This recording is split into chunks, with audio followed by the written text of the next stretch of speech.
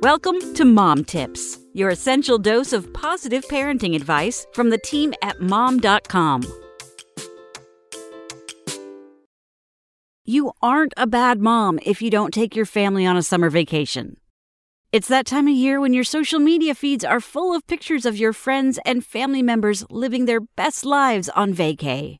Perhaps you're feeling a bit jealous, and then that jealousy evolves into something we've all experienced: mom guilt.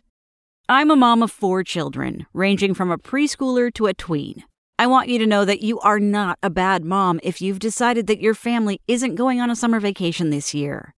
Whatever your reasons, not taking your family on vacation is totally okay. Your kids won't be scarred for life. Yes, they may, like you, have twinges of jealousy when their friends brag about enjoying the beach or a mountain hike. However, we will all get over it. Let's be real. Summer vacations are incredibly expensive, even when you only have 1 or 2 children. The trip always costs more than you budgeted for. So many of us get into vacay mode and let loose, saying too many yeses to our kids' requests. We're talking mini golf, horseback riding, souvenirs, and the snacks. So many snacks. Trips aren't affordable for many families.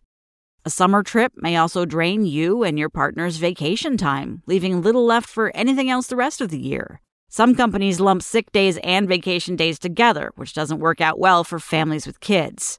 As you well know by now, kids get sick often. It can also be stressful between packing up, the actual travel time, and watching the money fly out of your wallet. Plus, since when was a family vacay ever rejuvenating and relaxing for the parents? That's right, friends, never. Whatever your reason is, it's valid. So if you and your crew are staying home this summer, that is just fine. But we have to make peace with it. Otherwise, we'll spend the whole summer resentful of others or toward our own reasons for not taking a trip. If you want to avoid that feeling, there are a few things you can try. First of all, stop scrolling. It doesn't help to compare yourself to the other moms and families who are on vacation. And remember that this is a great time to start planning when you will head out on a trip. And you can include your kids in the fun. Staycations are also great, much more affordable and low-key options. It doesn't have to be all or nothing.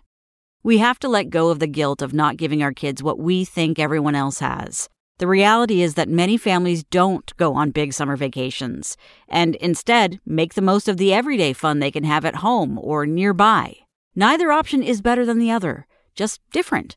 If you build enthusiasm for what works for your family, it'll rub off on your kiddos and you'll still be creating a magical, memorable summer. Come back tomorrow for more mom tips.